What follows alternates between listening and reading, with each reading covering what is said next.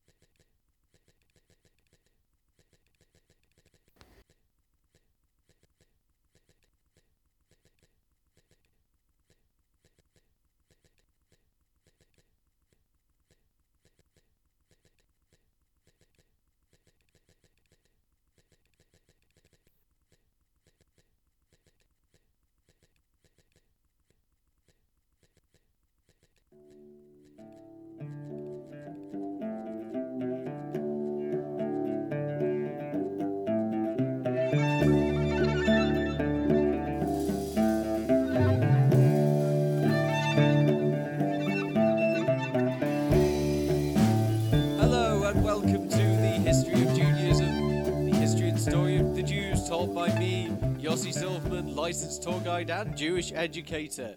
You are listening to podcast number 9, which is going to be known as the Evil King Menashe.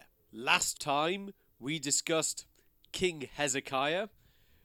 We discussed how King Hezekiah managed to survive against the onslaught of the Assyrian Empire and the Assyrian Emperor Sennacherib's attempt to conquer Judah and most specifically the city of Jerusalem. This time we're going to be having a hunt for an evil king, and I'm going to start by telling a little story. The story takes place a long time later in what some people might call the Byzantine period or Byzantine period, or probably more accurately we could call it the Sassanid period, because it takes place in the Sasanian Empire in Persia, sometime around 370-ish. That's CE, 370 CE. Our focus is going to be on a study hall. Sitting in a study hall in ancient Persia sits a wise man, a great rabbi, and a teacher by the name of Rabbi Ashi, or Rav Ashi. He's one of the key rabbis in a book that's going to be called the Babylonian Talmud. So a story is told in the Babylonian Talmud that Rav Ashi sat teaching law to his students. He ended the class by saying, "Tomorrow we will learn about 3 kings who are my colleagues." By colleagues he meant 3 kings doomed to be locked out of heaven. Yeah, 3 kings who were locked out of heaven. Jeroboam, known in Hebrew as Yerovam, Ahab, and Menashe, or Manasseh. Some people call him Manassas, right? That night, Rav Ashi had a dream, and Menashe appeared to Rav Ashi in that dream, and he appeared in his stately robes and his crown, holding his scepter, and he said to Menashe, "How dare you call me your equal? I am far superior to you." And the king, who had lived 500 years previous to Rav Ashi, began to give Rav Ashi a very, very weird quiz. He started to quiz him on all these different intricacies of very, very obscure laws, a lot of them to do with blessings. He asked questions like, which part of a piece of bread do you cut it before saying the blessing? You don't know, do you? See, don't know that. And ask another question about starting a blessing in a certain way, and Rav Ashi didn't know that. He said, "See, you didn't know that either." Question after question after question, and Rav Ashi was just dumbfounded and didn't know what to answer. Seemingly, Menashe was a expert in Jewish law, and Rav Ashi had no idea. Rav Ashi was dumbfounded. He said, "How come one such as you is so wise? You worshipped idols and false gods. How come you know all these answers to these intricate Jewish laws?" And Menashe said, "Had you lived in those times," meaning the times of Menashe, "you would have lifted up your skirts and run to worship idols." Why are we mentioning this today? Today we're going to be discussing this evil King Menashe. I didn't mention this story so that you could learn about Menashe from a Sassanid source. That would make no sense. The reason why I'm saying this story is because it illustrates the renown, the infamy, weight of Menashe's nature, that he was known as the evil king. When people thought of people locked out of heaven, we talked about Menashe. And another thing that the text in the Babylonian Talmud seems to be pointing at is maybe there is a question about this infamy. Is he right to be called the evil king? That is the question today. Is it right that we call him the evil king? Now, obviously, all of this said is with the caveat that, no, I don't think a Byzantine source is really talking as a history textbook. Maybe it's talking more about the appealing nature of Hellenistic religion to young folk, or probably really the appealing nature of Zoroastrian religion to young folk, and was actually not really referring to the historical situation in the 7th century BCE. Apart from anything else, if you happen to be using the Babylonian Talmud as a history textbook, well done. Really well done. I've been studying the Babylonian Talmud for about 10 years now. I can barely make head or tail of it sometimes. So if you're managing to use it as an accurate history text, wow, I'm actually shockingly impressed. That's really good.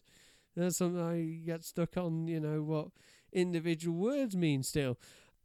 It's a very cryptic text, the Babylonian Talmud. It has multi-layered meanings, and its main focus is religious wisdom. It's not really... I used to grow up with these really cute books called the Little Ladybird History of whatever, like Little Ladybird History of Mining or something like Little Ladybird History of the Vikings. If you're using the Babylonian Talmud like that, you're possibly not doing a service to the Babylonian Talmud. Probably, I don't really know how you're getting history out of it. So why am I starting a story like that? Well, apart from I like to tell stories, I think it does pay to understand Menashe's dark reputation, so we can understand him from a Jewish perspective, and then also ask, well, was actually that the reality? Is that really what was going on? Is he evil king? Now, if you read the Books of Kings, is he evil king? Yes, of course he is. The Book of Kings describes a king quite different from Hezekiah. Hezekiah. The text is telling you that he does evil. What manner of evil? Well, pretty much, you name it, he does it. Give you an example. You are not supposed to build high sacrificial places outside the temple. Yes, he builds high sacrificial places outside the temple. Then he worships, I hear some people call this Baal, but I call it Baal. There's a god mentioned in the Bible, local Canaanite god. Big no-no. You're not supposed to worship Baal or Baal. And then he brings an Asherah tree inside the temple court. I rather think of this like bringing a Christmas tree in, right? Nice, you can hang things around the Asherah tree, leave little presents there. No, that's not an Asherah tree. An Asherah tree is, again, a tree that is worshipped. It's really bad, really, really bad. Firstly, people suggest if where you get Asherah trees, you also get Asherah priestesses, and then you get naughtiness. Or maybe that's just people with overactive imagination. I don't know. But also, I think more for this podcast, Asherah might be a corruption of the word Ashur, and that's the god of the Assyrians. So that will be seditious behaviour. Now, some people are going to come along and tell you that actually that is how the ancient Israelite religion really was. You know, you had God, who is known by the letters in some of the names we use in Hebrew for him today, the letters corresponding to Y, H, V and H, or Y, H, W and H. There is an academic orthodoxy on how you pronounce that. Go look at books. I'm not saying it because I'm an Orthodox Jew and we don't like to pronounce those letters. But some people claim that people did pronounce those letters, and that was the name of a Canaanite god. And he had a wife who was called Asherah. Look, I'm not really going to get into that. That's not the... There's countless podcasts you can listen to understand ancient religions. Go do that there. I would rather say that's not how Judaism is practiced today on the whole. It really messes up the story in the text if Menashe is going to go around doing things that are just fine. Like, the Book of Kings is really trying to say he's not doing things fine, and if you just list them and go, oh, well, that's acceptable in that day and age, and that's acceptable too in that day and age, and, well, we can do that as well in that day, but that doesn't work, does it? If, like, here is a list of nice things he did, and we like him. That's not really what the text is saying. So, no, Asherah tree... the text doesn't seem to like Asherah tree. I'm going to ignore what certain modern groups say about that. That's not the discussion in this podcast. Go to a Asherah worshipping podcast for that one. And then he does necromancy as well. I know, cool. I grew up with Dungeons and Dragons as well. I'm very excited about that one. It's bad, yes. And then he passes his son, what's a ritual called passing his son through the fire to the god Molech. Oh, okay, I should explain that one as well. There's a fertility god called Molech, and there was some kind of ceremony where the child, we are not sure whether he got sacrificed in a big fire or he got actually literally passed over a big flamey pit of fire into the hands or maybe mouth of a big statue of Molech's idol, whilst Iron Maiden plays a really cool kind of song about slaughtering. No, I lied. Iron Maiden doesn't do that in the text. I mean, I can imagine Iron Maiden doing that in the text, but that's a different thing. That's obviously to do with me. So they did this Molech ritual, according to the text, in a place called the Ben Hinnom Valley. Now, the Valley of Ben Hinnom became so popular to this that it's lent its name to another theme indelibly stamped on a religious consciousness, especially Jewish consciousness, that does pertain to this podcast. The name in Hebrew is Gay Ben Hinnom. That's Valley of Ben Hinnom. And then that got contracted to Gehenna or Gehenna, or in Arabic as is Gehenna. It means hell.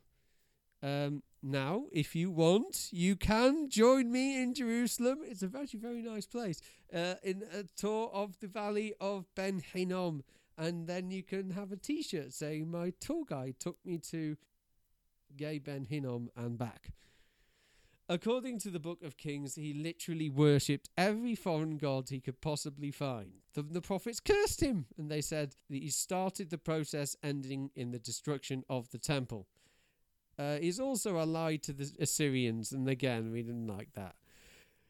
Great, there's all the biblical sources. Off we go to the extra biblical sources. Let's look at the archaeology right now. Great, wonderful, okay, good, off we go. Wait, that's it. Menashe is an evil mustache twirling villain. That's your history. Well, and it's not even good Bible reading. Well, it may interest you to know that there is more than one version of events, even in the Torah. And these events don't always tally that well.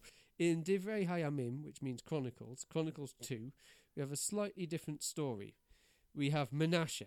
Oh yeah, I forgot to mention, how old was he when we started to rule? Anybody know? 12. Yeah. Funnily enough, 12-year-old boys easily led astray, especially by, powerful courtiers and the like. And how many years did he rule for? 55 years. Good grief. Now, Stalin ruled for 30 years, and you can't even make generalizations about the whole period. So the same goes for ancient kings. Now, Chronicle tells us a more complex story. Menashe does evil. He builds high sacrificial places outside the temple. He worships Baal. He brings an Asherah tree into the temple court. Check. He does necromancy. Check. He even passes his son through the fire to Molech. That's what we said before. And worships every god he can. And then, Chronicles tells us, then he was taken away in chains to Assyria. And there he remained for a shockingly long time. Yeah, Menashe, the willing friend of the Assyrians. I'm sure he is a willing friend, right? In chains. Whilst in chains, he calls out to God and he repents. Then he comes back to Jerusalem, removes all the idols and behaves himself. And then he builds walls and continues his father Hezekiah's rebuilding work. So what you're going to believe? What's the evidence? Firstly, there is absolutely a Menashe. This is not something where I'm going to just tell you some story and there's no sources connected with it. No, there absolutely is a Menashe. No question about that whatsoever, even slightly, even at all. There is a Menashe. We know we're dealing with a historical actor. How? So we have a prism of clay like before. See, you always come along with these useful prisms of clay coming to help us. Wonderful. And it's also in the British Museum, originally from Nineveh, modern Iraq. We have the description of a temple being built and foreign kings being brought to ask as, guess what, slaves to build this temple. And one of these kings is called Menashe. It's pretty close to Menashe, king of Judah. So what on earth is happening here? Well, you have to read the text closely and join the dots together. What is the last thing we're told about Hezekiah is just before he died, he allies himself to the Babylonians. Just after that, his son, the boy king, Menashe, starts idol worship. Could it be that a young Menashe was led astray by powerful foreign advisors? Is there a power play at the Judean court that the text doesn't really talk about? Because it's the Bible, it's not Bloomberg or, Newsnight from the BBC or Hard Talk or one of these things. Maybe something happened in Nineveh that changed Menashe. Let's carry on with the history and maybe it'll all become clear, or at least clearer, or more confusing. I don't know. The physical archaeology of Menashe is an interesting one. As we said, you can't dig up Jerusalem and its surroundings without bumping into Hezekiah repeatedly. We've got massive walls, we've got these water supply tunnels, as we mentioned last time, we've got collection jug handles with Hezekiah's logo, and I know I promised to have pictures of some of that up, and it'll get done for this podcast, okay? At least by the time the next one's out. Menashe, well, that's a bit of an argument, what archaeology we have from that. It all surrounds the datings of two features on a number of sites. The two features are 1, pottery, 2, destruction layers. Now, dating pottery is really the basis of archaeology today and the source of much argument among archaeologists. The main crux of the dating issue includes the dating of a variant jug handle. So we said how Hezekiah's sign appears on what's known as these Lamelech jug handles, what could be collection boxes, what also could be storage jars for food, and I have a theory that it's actually a mixture of the two, collecting food for the king. Lamelech means to the king. And also some of the jars, as well as saying to the king, meaning to Hezekiah, had also Hezekiah's logo, what we've actually confirmed to be Hezekiah's logo, based on having a picture of the logo and then having his name. There were some suggestions that some jugs are found after a destruction layer. Now, this is really serious. You'd probably say some of these destruction layers are from Sennacherib or Sanherib, the guy from last time. If you're not understanding a lot of these things, go and listen to podcast 8, really. So these destruction layers from the time of Sennacherib, and the jug handles appear after, so that means a later king is using them. Also, or possibly, there's an argument about that too, and some of the jugs have a markedly different little rosette pattern, I believe, on them. Some people say that indicates a different king. I actually happen to have some inside knowledge on this. Not going to tell you about the inside knowledge. I'm really sorry. This is connected to academic propriety. This is something to do with it just not being my story to tell yet. I absolutely want to go back to this whole jug handle thing. Absolutely I do. And I'm going to do either a special podcast or a YouTube video or something like that on a later date explaining my tiny connection to these jug handles, but not now. So just trust me, these jug handles, very significant. Good reason to think somebody else is collecting or storing things, and we're going to call this maybe a king after Hezekiah. And fair enough to say the king after Hezekiah, especially based on the Assyrian source, should really be called Menashe. So there we go. Now, it would help to have something Menashe wrote. We don't, but we do have something at least biblical he wrote or created, and that's his son's name. That can also give us an indicator of who he is. His name is Ammon. This is like being a religious Jew and calling your kid Christian. By the way, by religious I mean normative Orthodox. We're not going to talk about other groups here. So calling your kid Christian, that would be a bit strange now. So what's Ammon? Ammon or Amun is the Egyptian god of the sun. You might have heard in history class a guy called Amun-Ra, or Amun-Hotep, who's a pharaoh. So Amun is not a Jewish name. I read a very, very well-written article by a guy called Dominic Rudman. He sees the naming of Menashe's son Ammon to be a reference to his time serving the Assyrians and their army, and he discusses that the prism that we mentioned also states that various kings, included Menashe of Judah, joined the emperor Esarhaddon, that's the one after Sennacherib, on a campaign in Egypt, and maybe Ammon was named for a battle or some kind of tribute to a happening in the city, the Egyptian city of No Ammon. Whether this really is a tribute to Menashe's liege lords, or maybe is actually doing a sly one and going for the Egyptians too, riding both horses there, or maybe he is showing his allegiance to his belief in an Egyptian god, we're not sure. I like to emphasise, to understand this period of history, don't just look at the actions of the ruler and what he thinks. This is a monarchy with a palace, and all the monarchies with palaces tend to have courts. And a court, an influential group of people, or groups of influential persons, each orbiting around the king and vying with the others for power. This would affect how you view the Judean kings and their Assyrian empires and the new upcoming rivals. And you have to realise that complicated global elites vying for power didn't just pop into existence during the Cold War.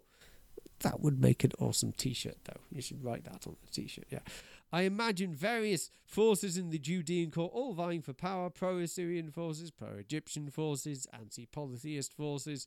It's again the backdrop of this struggle that a short time after Menashe dies, only 2 years after ruling it became apparent that Ammon, his son, was not going to behave like a reformed Menashe, rather like the idol-worshipping, evil tree-planting, baby-burning Menashe. And a cabal of courtiers of some kind of less idol-worshipping bent had him murdered.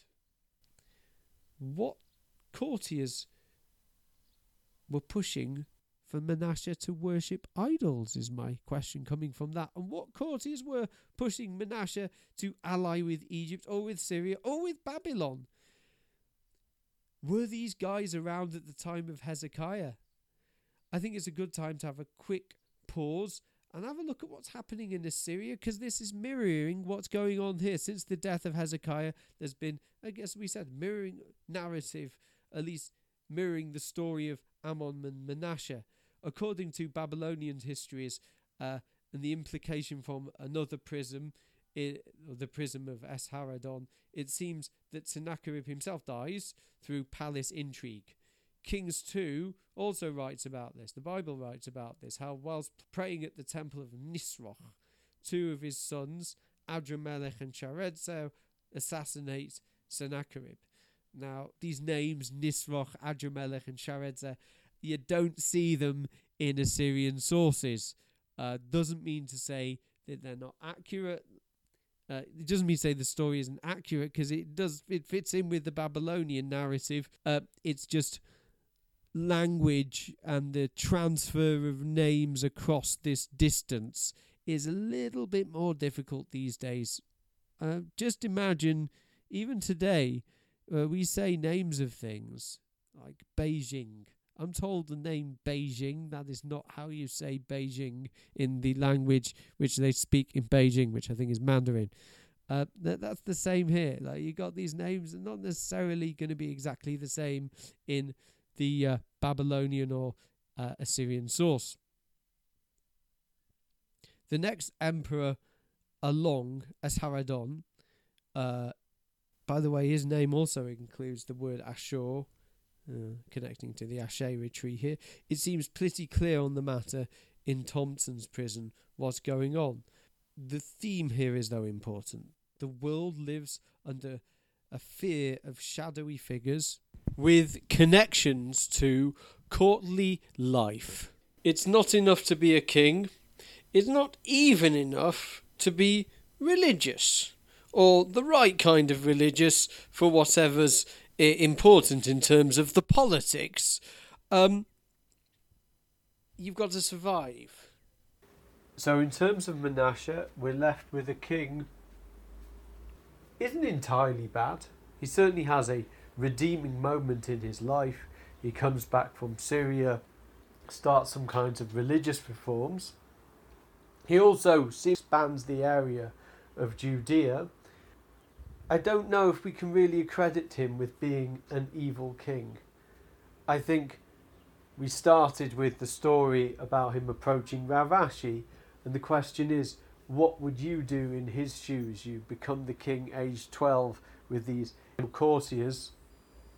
Are you really going to be able to stand up to all that pressure? And you see the Menashe of kings, and the Menashe also represented by archaeology seems to be not a two-dimensional character where he's just the evil king.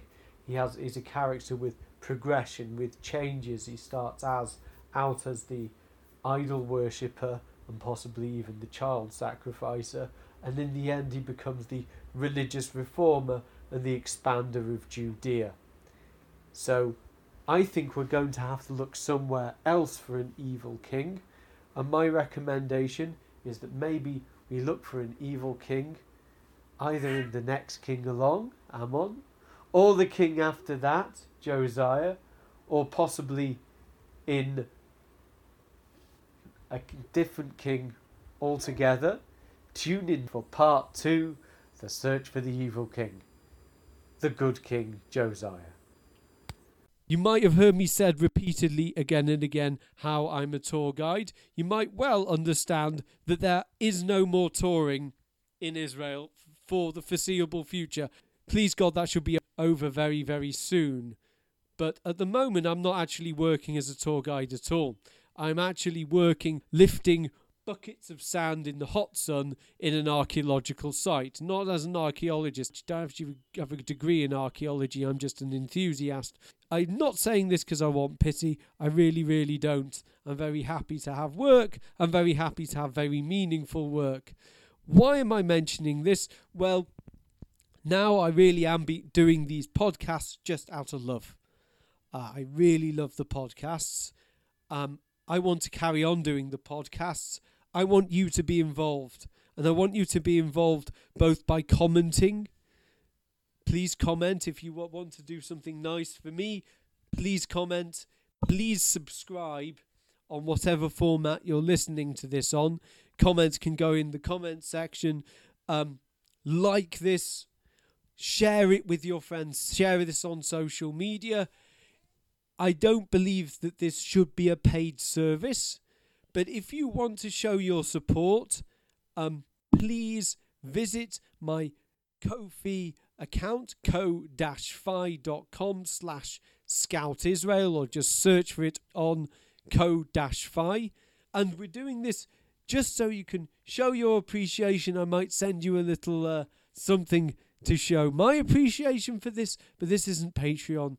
The whole thing is still intended to be free, but if you want this to carry on so I can pay bills, and also so maybe I can give a few improvements to the podcast and also pay for the subscription to the podcast service, it would be helpful to have a little bit extra money. So please visit my Ko-fi account. Also, I think it's evident that these podcasts have not been happening with enough regularity. So all things being well, it is my intention that exactly a month from today, there will be a new podcast. You've been listening to the History of Judaism. My name's Yossi Silverman. Thank you very much for listening.